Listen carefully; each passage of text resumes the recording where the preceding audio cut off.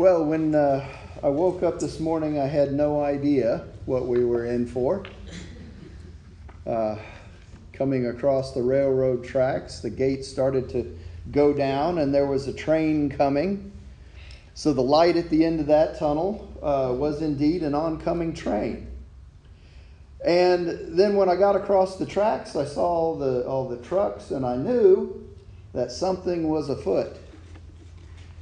And then Charles went out and talked to the folks, and they said, you know what, we're not going to have power this morning. And my response was, well, we're going to have church anyway. It won't be quite the same. We'll use all of Brenda's candles. She'll be surprised when she gets here to arrange the sanctuary to see all her candles out. But I have a feeling that the Holy Spirit has something in store for us this morning. Holy Spirit wants to tell us this morning that we are the children of God. Gospel lesson from that Bobby read from Luke is a perfect lead-in, I think, to the epistle.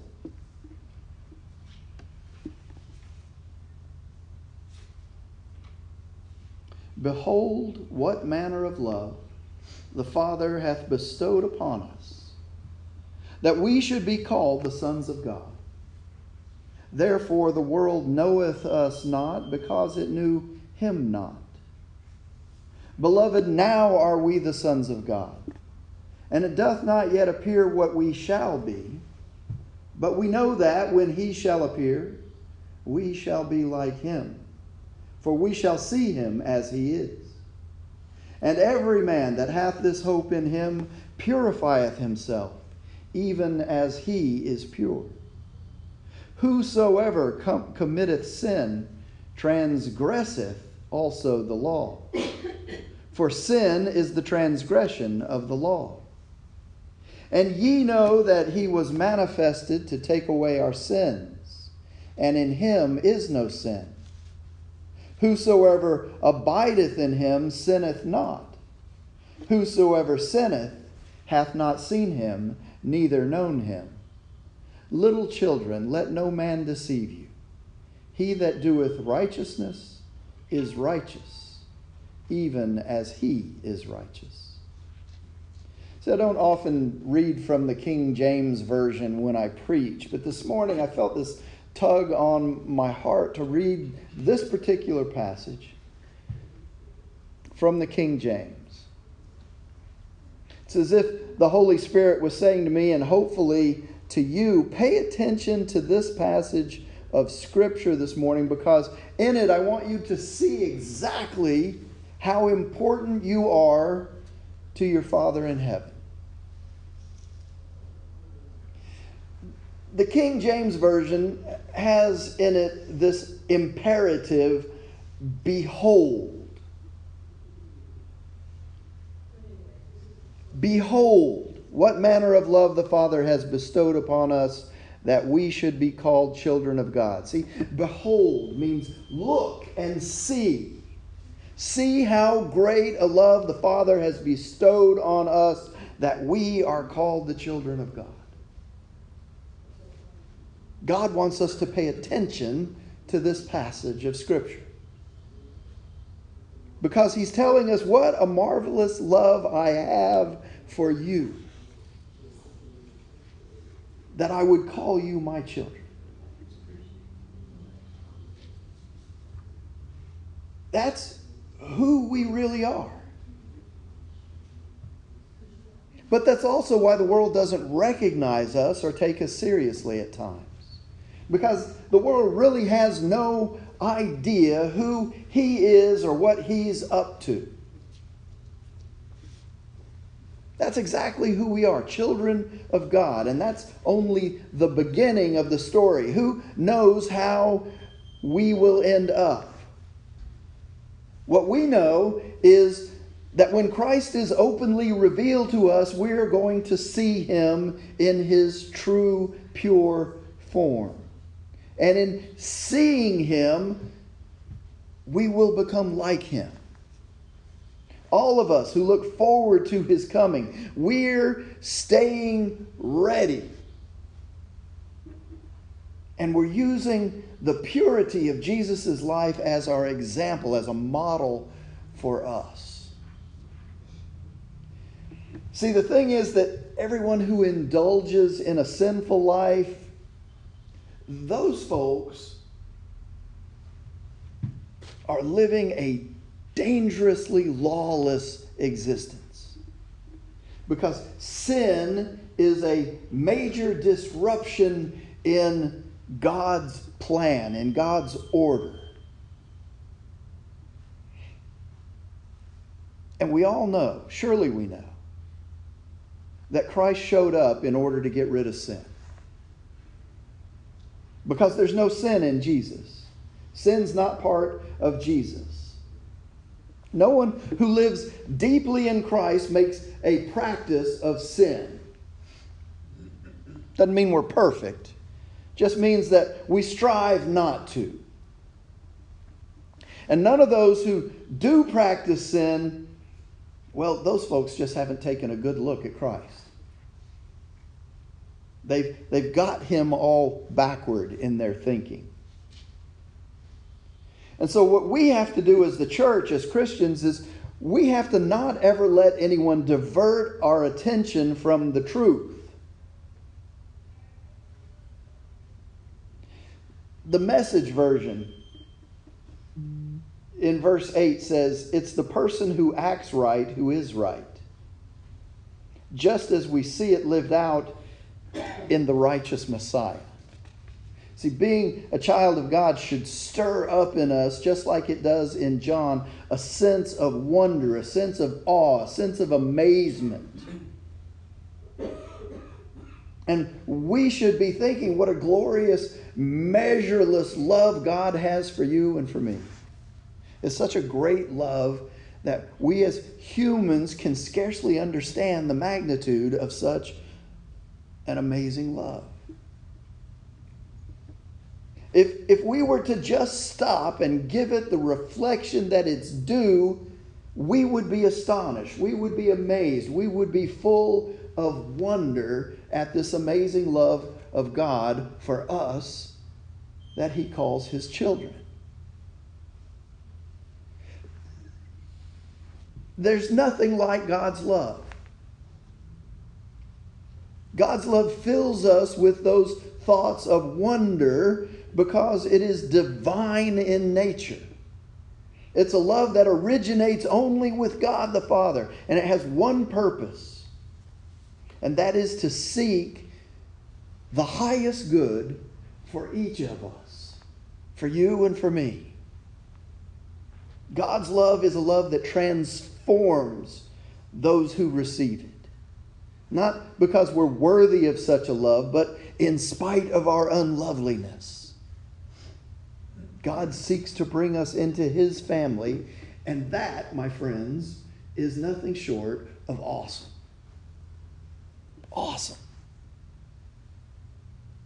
He's bestowed this love on us. In other words, he's lavished his love upon us. It's a free gift from God that can't be earned or bought. It's given freely, and what's more, it can never be withdrawn. That should give all of us tremendous confidence. It's given in such a way that his love actually is imparted to us. What does that mean? It means it becomes a part of us. It's a permanent, abiding love that he gives to us as his children. So we aren't just given the title children of God, but we are actually, when we exercise the saving faith in Jesus Christ, we are actually transformed into God children, divine progeny, literally children of God, in a family relationship that is blood related, that being the blood of Jesus Christ. And so because of this divine love which transforms us into children of God, well, the world just doesn't quite understand us. The child of God is radically different from a child of the world because we have different fathers. Our Father is God the Father. Children of the world, well, they're children of a lesser being. Many names for this lesser being. One of them is Satan. It's not my opinion, it's biblical truth. Reminds me of a conversation I had this week. I have a Canadian friend, his name's Walter. And I was speaking to him last week. He owns the distributorship for the Markland trains that I'm so fond of. And his shop that he operates out of is in British Columbia in Canada. His church has been closed since March of last year. And we were discussing the forced closing and the impounding of Grace Life Church in Alberta, Canada. Maybe you've seen this in the news, probably, depending on what news channel you tune into. You may not have heard a peep about it. But Grace Life Church in Alberta, Canada, and their pastor, a man by the name of Jim Coates, was arrested because he chose to hold church. And it defied an unlawful order to shut down worship services indefinitely by the Alberta Health Services organization. They literally, in the cover of darkness, erected a fence around the church property to keep churchgoers from gathering. Well, to the government's surprise, more than 2,000 people showed up around the perimeter of that fence and worshiped anyway. Let me tell you, that church doesn't have 2,000 members. They have 150 or so.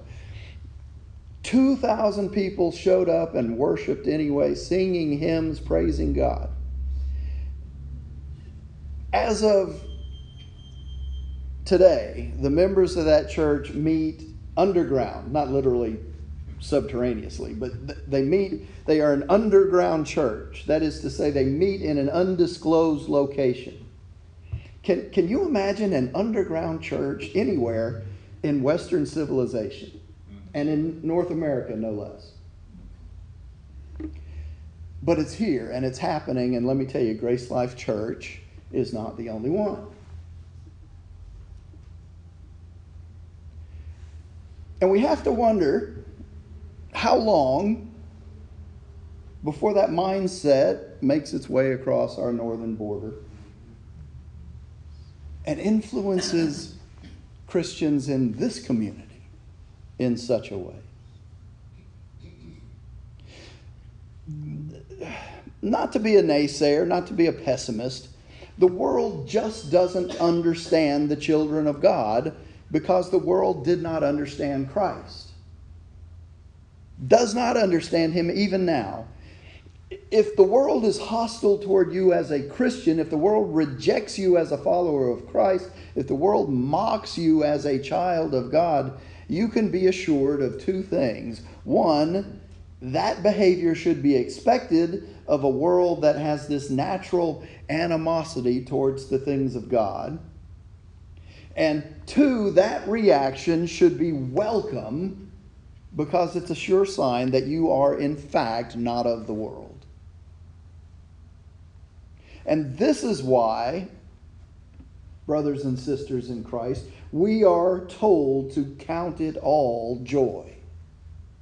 Whatever the world throws at us, whatever reaction we get as children of God moving through a hostile world, we are called to respond as joyful because of this incredible love the Father has bestowed upon us. I like to mention a story that Bishop Jones told us. I've probably told it before because it was a great story when I first heard it, but I'm going to repeat it. He once told the story about how people respond when someone asks them that common greeting, "How are you?" Right? It happens to you every day, I'm sure. "How are you?" Bishop said that, like most of us, he responded to that greeting, "I'm fine." We all say it, right? Fine. It's kind of the standard response, isn't it? No matter what kind of hell on earth we're enduring that day, we put on a brave face and we say, "I'm fine." And when the truth might be that we're not fine. Things may be downright hostile in our circumstances. So things aren't fine at all. And so the bishop tells how he met in the parking lot on his way into his office a woman, and he extended the greeting, "How are you?" To which he responded, or she extended the greeting, "How are you?" To which he responded in the usual way, "I'm fine. How are you?" And the woman says, his response caught him off guard. She says, "I'm joyful." And so Bishop Jones says he decided that day he would take that example to heart. And now he responds, "I'm joyful," to the question, "How are you?" I'm joyful. We as Christians should make that our standard response. Because even when things aren't fine, even if somebody's erecting a fence around our church, we can still be joyful. Even when the demons are rattling the doors of the church, we can still be joyful. Even when they're installing barriers to keep us out, we can still count it all joy. Why is that? Well, it's because, behold, look and see what manner of love the Father hath bestowed upon us, that we should be called the sons and daughters of the Most High God. Therefore the world knoweth us not, because it knew him not. Beloved, now are we the sons of God. And it doth not yet appear what we shall be, but we know that when he shall appear, we shall be like him. For we shall see him as he is. And every person that has this hope in him purifies himself, even in the same way that he is pure. What an amazing promise from our Father to us, his children. If we acknowledge the Christ,